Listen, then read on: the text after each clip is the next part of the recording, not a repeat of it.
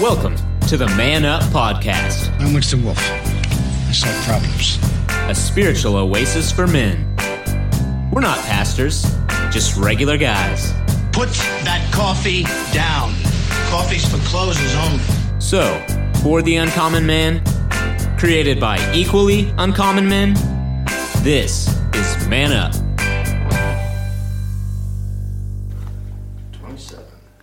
Hi, and welcome everybody. This is the Man Up Podcast, and we are so glad you are here. And where is here? Here is in Sugar Land, Texas, Sugar Land Baptist Church, and we are the men of Man Up. It's an adult Bible fellowship for men only, and here at Sugar Land Baptist Church.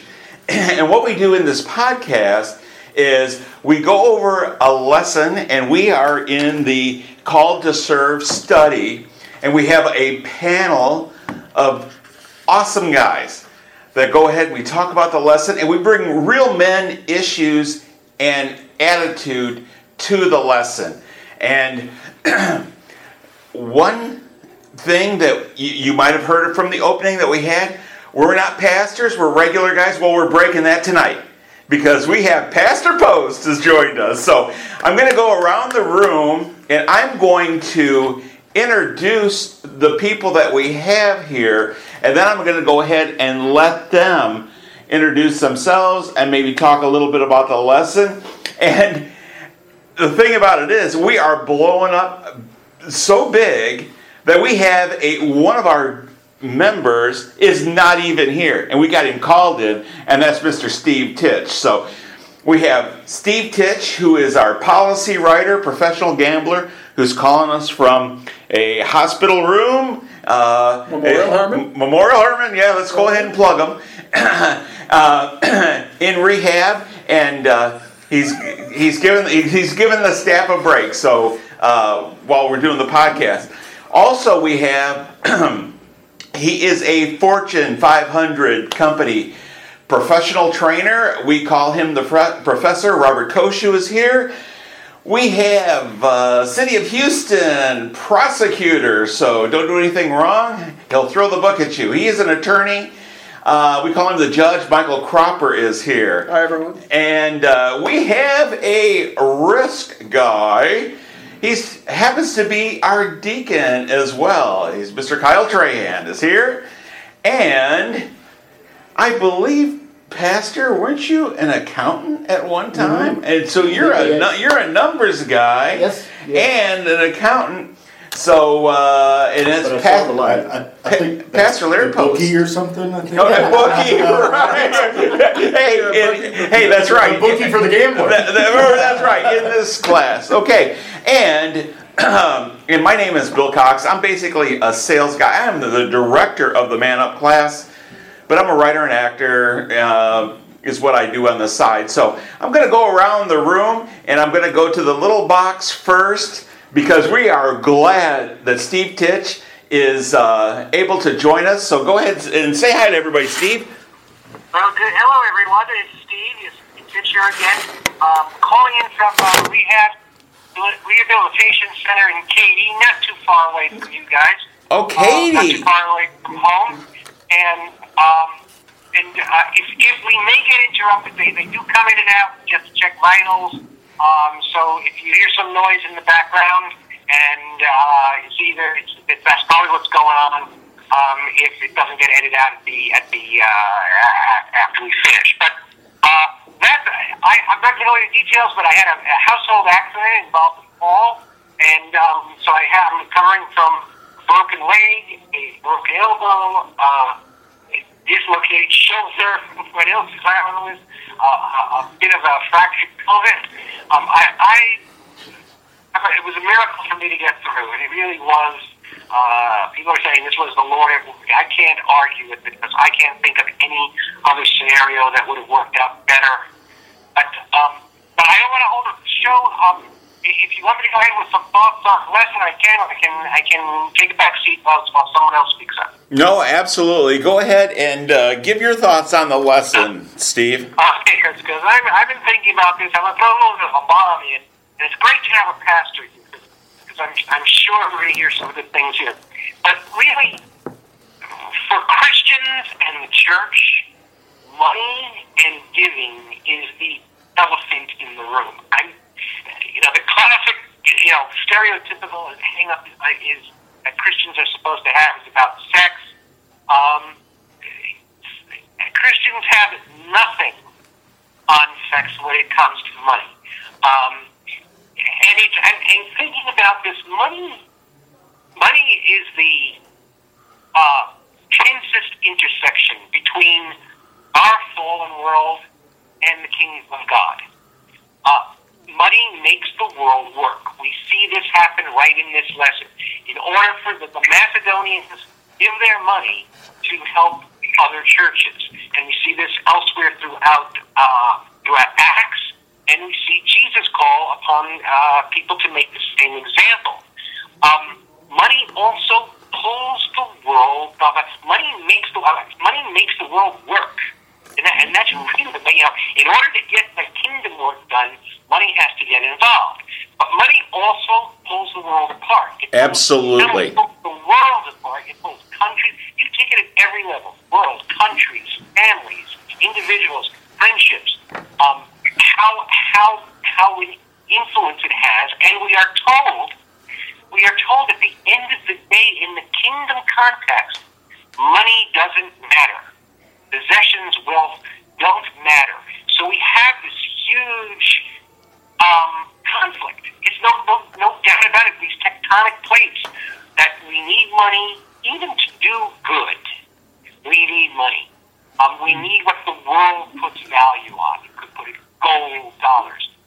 Nonetheless, absolutely, it is so nefarious that it can't be. The problems it can create are myriad. So this is what my first thought. I'd love to see what other people think. That is great. And I'd just like to make a quick observation among the fellas here. Don't you feel like we're in Charlie's Angels? We got Charlie on the box. We got Charlie on the box. He's the smartest of the whole bunch, Robert Koshu. Yeah. So I have a real unique perspective on this. Partially because, so Bill always refers to me as a Fortune 500 trainer, but I work for AIG.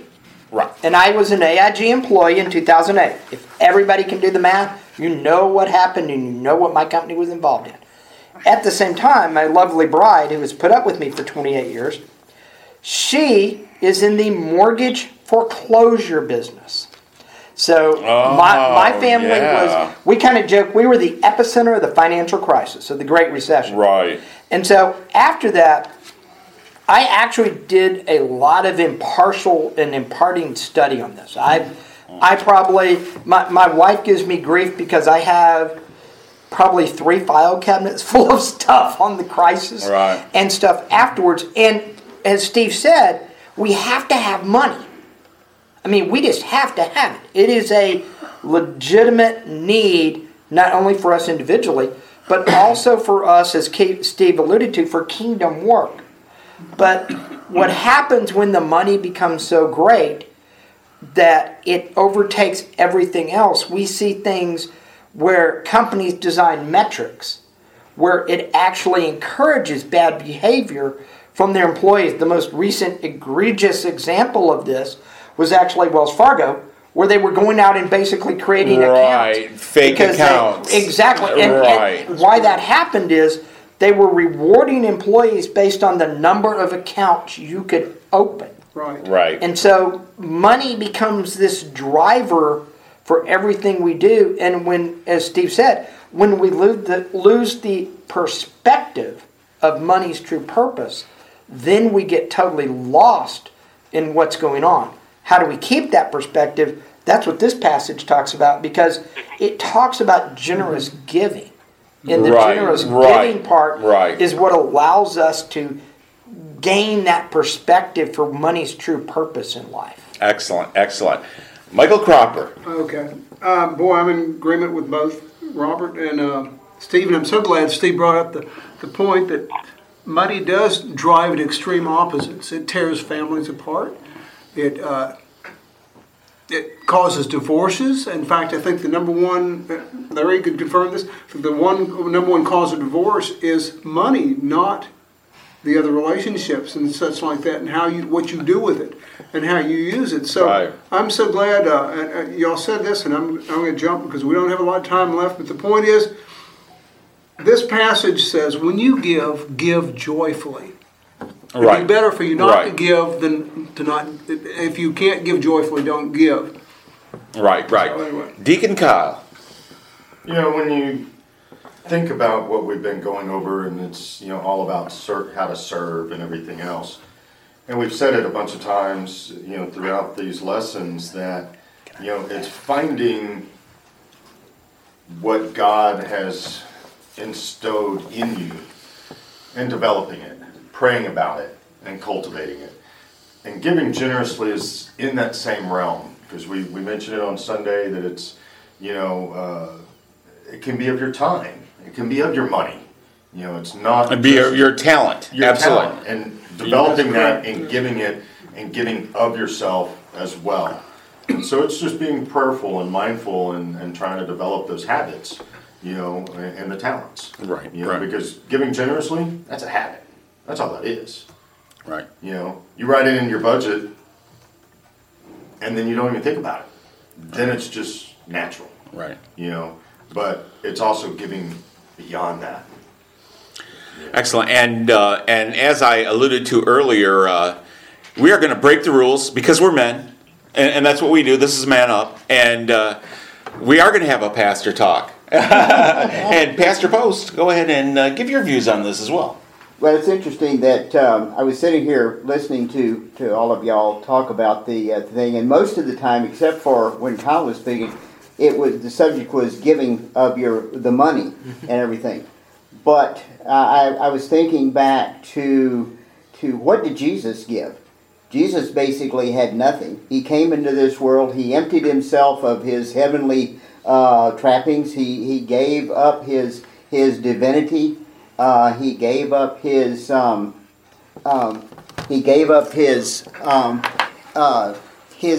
abilities, if you will, and he basically gave of everything that he had, which was grace, love, and compassion.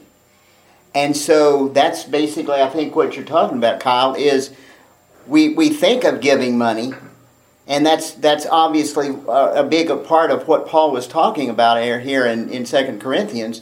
But I think it's also very prudent that we think about, if we don't have a lot of money, we certainly have talents, we have time, Absolutely. we can give of ourselves. Absolutely. And it really doesn't matter what the circumstances are, because God will use us. We are vessels, and God will use us in whatever He is trying to accomplish, and it doesn't have to cost a lot of money. It costs you time, and it costs your I'm going to call talents. you out. I'm going to call you out because what you're saying is true, but this lesson, and we've talked about this in other lessons, this lesson is about money, and it's about what is the Christian person's relationship with money. And Paul says something very radical here in second, with the passage we have. Let me get it's in 2 Corinthians chapter 8, verse 13. He has an end result in mind. This is more than just the Macedonians sending money to help. He writes, our desire is not that others might be relieved while you are hard-pressed. And in other words, that somebody else gets goodies while you're working. He says, but there might be equality. And I don't hear this passage spoken, especially in conservative churches. And I'm no socialist radical here. I'm pretty much a free marketer. But these are the types of passages that send shivers down my spine as what I would say is a fairly upper middle class person. Because what I'm hearing in this is that we're supposed to be, as Obama was kind of laughed at, we're supposed to be spreading the wealth around. That the idea isn't that there's, the idea is that it's not yours. And these I'm not saying I have an answer here, but I'm saying what is it telling us about a Christian's relationship with his money, whether he's a millionaire or is living paycheck to paycheck or is in total poverty. And that is, it's too easy sometimes to say, okay, I'm going to write my habitual 10%, or what does it mean? And how do you counter just the idea of guilt? I mean, people will throw guilt on you. You ought to do it, or you're a Christian. You ought to do it. And so I'm like to plumb this a little deeper. I think it's pretty serious, and the church right now, I think some of the churches has been very generous to in this current situation I am, both yes, in time and in money. But then it's more than the platitudes of 10% or tithe or what we ought to do or giving joyously. I think this is about a relationship, and I think it's your relationship with your money and wealth. Yes, that is exactly what I'm going to do. I'm going to go ahead and read the scripture for you men out there that are tuning in. This is from 2 Corinthians 8, verses 1 through 15. No, I've got a vital signs check, so go ahead. We shouldn't interfere. Okay. And now, brothers, we want you to know about the grace that God has given the Macedonian churches. Out of the most severe trials, their overflowing joy and their extreme poverty welled up in rich generosity.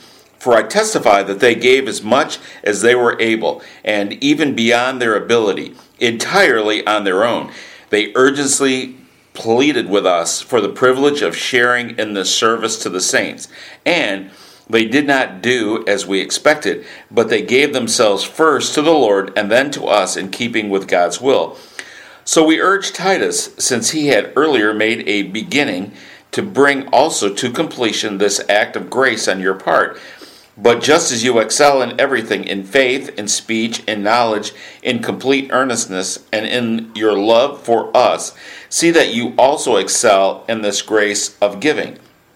I'm not commanding you, but I want you to test the sincerity of your love by comparing it with the earnestness of others. For you know the grace of our Lord Jesus Christ, that though he was rich, yet for your sakes he became poor, so that through his poverty might become rich. And here is my advice about what is best for you in this matter. Last year you were the first not only to give, but also to have the desire to do so. Now finish the work, so that your eager willingness to do it may be matched by your completion of it according to your means. For if the willingness is there, the gift is acceptable according to what one has, not according to what he does not have. Our desire is not that others might be relieved while you are hard pressed, but that there might be equality. At the present time, your plenty will supply what they need, so that in turn, their plenty will supply what you need. Then there will be equality. As it is written, he who gathered much did not have too much. He who gathered little did not have too little. Now, one of the impressions that I have from this lesson is this. Where a person money goes, so does their interest and actions. And that's kind of what I wanted to throw out as well. It's about your attitude and your focus towards money. When you take the focus off of what the purpose of money is to provide a living for you, your family, and to support yourself and your family for what you need to do. Now, what do you need to live? You need housing, okay? You need food, okay? Now, does housing mean a 4,000 square foot, 2-story house with a swimming pool in back? Right. And does food mean I'm eating a filet mignon, 1-inch cut steak every night with potatoes? whether I can healthy afford to eat that or not. Maybe for you. But do you hoard the money so you can have that and not give? Or do you make the money, you live on what you live on, you decide what style of living you want, but then you give over and above that generosity? And I think that's where this passage is heading, because he's talking about the rich gave out of their generosity, the poor gave over and above their generosity, above they were able. The whole biblical approach to money really revolves around your attitude towards it and what you do with it. And I feel, though, that it was more about the community. It's about both. It's like you alluded to, Robert alluded to, you do it for family. But in this particular passage, it's as if all the believers are considered family. And we are. Well, would we consider this now? Just basically starting out, I'm sure there's some people, if you're a new Christian, or if you may not be a Christian or trust in the Lord, you're wondering what we mean by giving. Well, first of all, I would think the basis here starts with tithing to the church, and the giving we're talking about here is very possibly and very probably over and above the tithe, which you'd be given to the church. Does anybody have any comment on that? Yeah. Giving is above and beyond. Right. Okay. Tithe is tithe. Tithe is anything tithe. above The giving. And giving is. Pastor, do you have an opinion on that? Well, I mean, obviously tithing is a biblical perspective, and that was brought into the Old Testament even well before the law. The problem that you run into is in the Old Testament that the concept of a tithe, somebody was mentioning willingness versus a have-to attitude, is right. The tithe very quickly evolved into almost a have-to, rote type thing. It became, there was no worshipfulness in there. There was no willingness to give to the glory of the kingdom for the glory of God. It's the guy that takes his gross paycheck, puts 0.1 in the calculator, and then writes the check for $30.17. Right. And if he could go to a half a cent, he probably would. He rounds it down to the 17, not right. the 18. Exactly.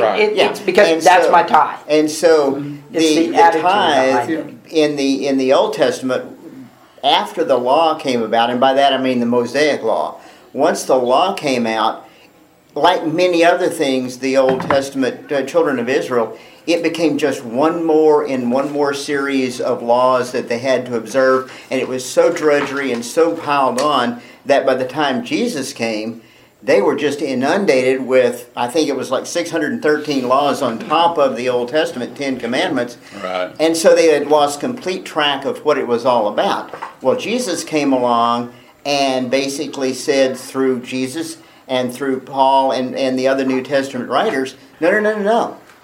You give what you can, whether it be money or whether it be like the widow's mite, you give all you can, all you have, but you give it with a willing heart and with love and kindness and as an outpouring of love towards your fellow man, not because it's a drudgery and not because somebody is sitting there. And I think that's a problem for us today. How many of us write the check or do the direct deposit or whatever we do simply because it's that I got paid, I do it twice a month, and it's an automatic thing with no thought of worship or no thought of giving with a generous heart at all. Right. Oh, I honestly, I mean, I totally identify with that myself. I mean, but I want to bring Kyle in here, and I want to allude to something that Steve said earlier, though, about the equality thing, and that he is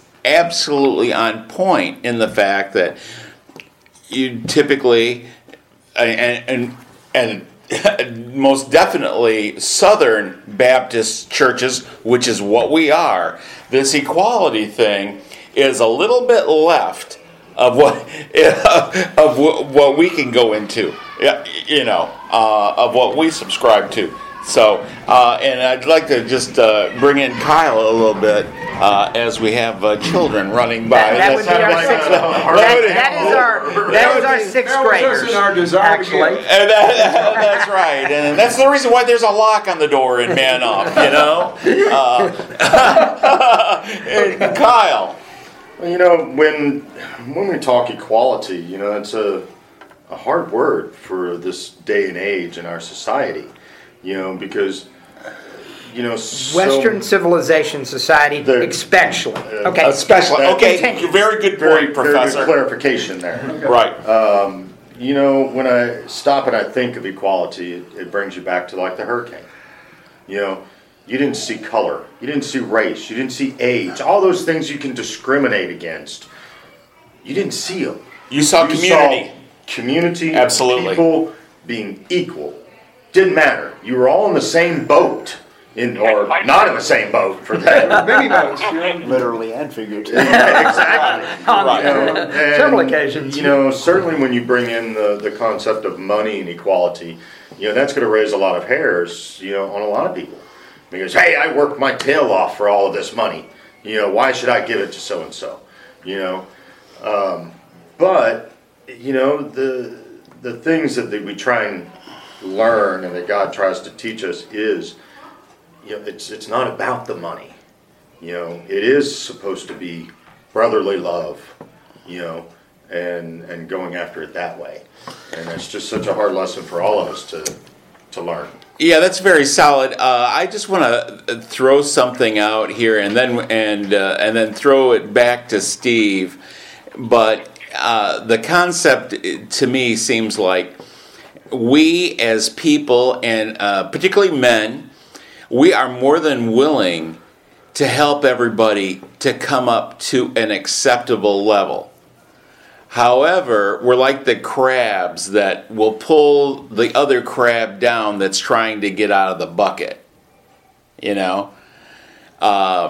Really? When you have crabs in a bucket and they go out, that's they a good will pull analogy. it. That's a great analogy. Where some of these things come from, though, are Right. the things that roll around in Bill's head. Well, I mean, That's it's a like great analogy. It's like you could help yourself, but don't take too much. Right. Yeah. Okay, you Right. know what I'm Yes. saying? And really, that's the kind of like what Robert said, Western. Oh, most definitely. Yeah, and Hyper-competitive capitalistic society. absolutely, and we're running short on time. This was a short podcast, but I want to get Steve's basic summary if you're still there and available. Yeah, I'm still here. I'm glad. I'm listening to what you're saying, and I'm gonna be and my latest background. I've written a heck of a lot about free market economics. And how it works and how I think it is beneficial to society at large. Now I'm going to throw this up.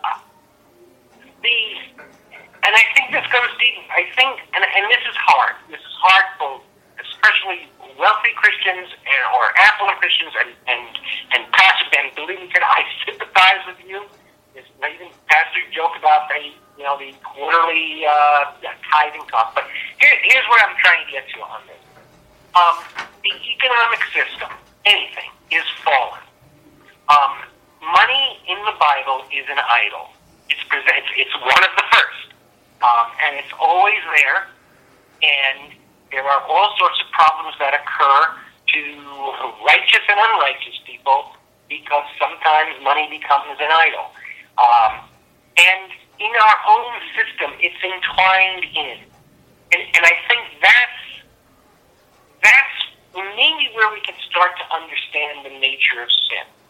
And Bob, you kind of gave the straw man argument. The wealthy guy who eats steak every night and has a big house. I'm going to make it a little more personal, and I'm going to say, I can afford to feed my family fresh fruits and vegetables. We don't eat steak every night. We don't eat the highest priced cuts of meat or fish, but we can afford to buy fresh fruits, vegetables, healthy foods, while there are people who are getting by who are down the aisle. The only thing can afford is the processed stuff that is unhealthy. And we can't sit there as Christians and be satisfied with that. Now, I'm not going to run out and protest. I'm saying this should disquiet Christians when they talk about how great the system is. Because, yes, we can get fresh fruits and vegetables and foods to market like no other economy. However, we're still in a sinful world. And somewhere along the line, it becomes our responsibility as a church and Christians to work toward correcting that. And I think that's active. I mean, that's more, it is giving money. It is feeding the hungry. It is feeding the starving children. But it's also thinking hard, making hard choices about one's own financial choices, and really keeping that idol of gold out of the house and at arm's length. Excellent, excellent.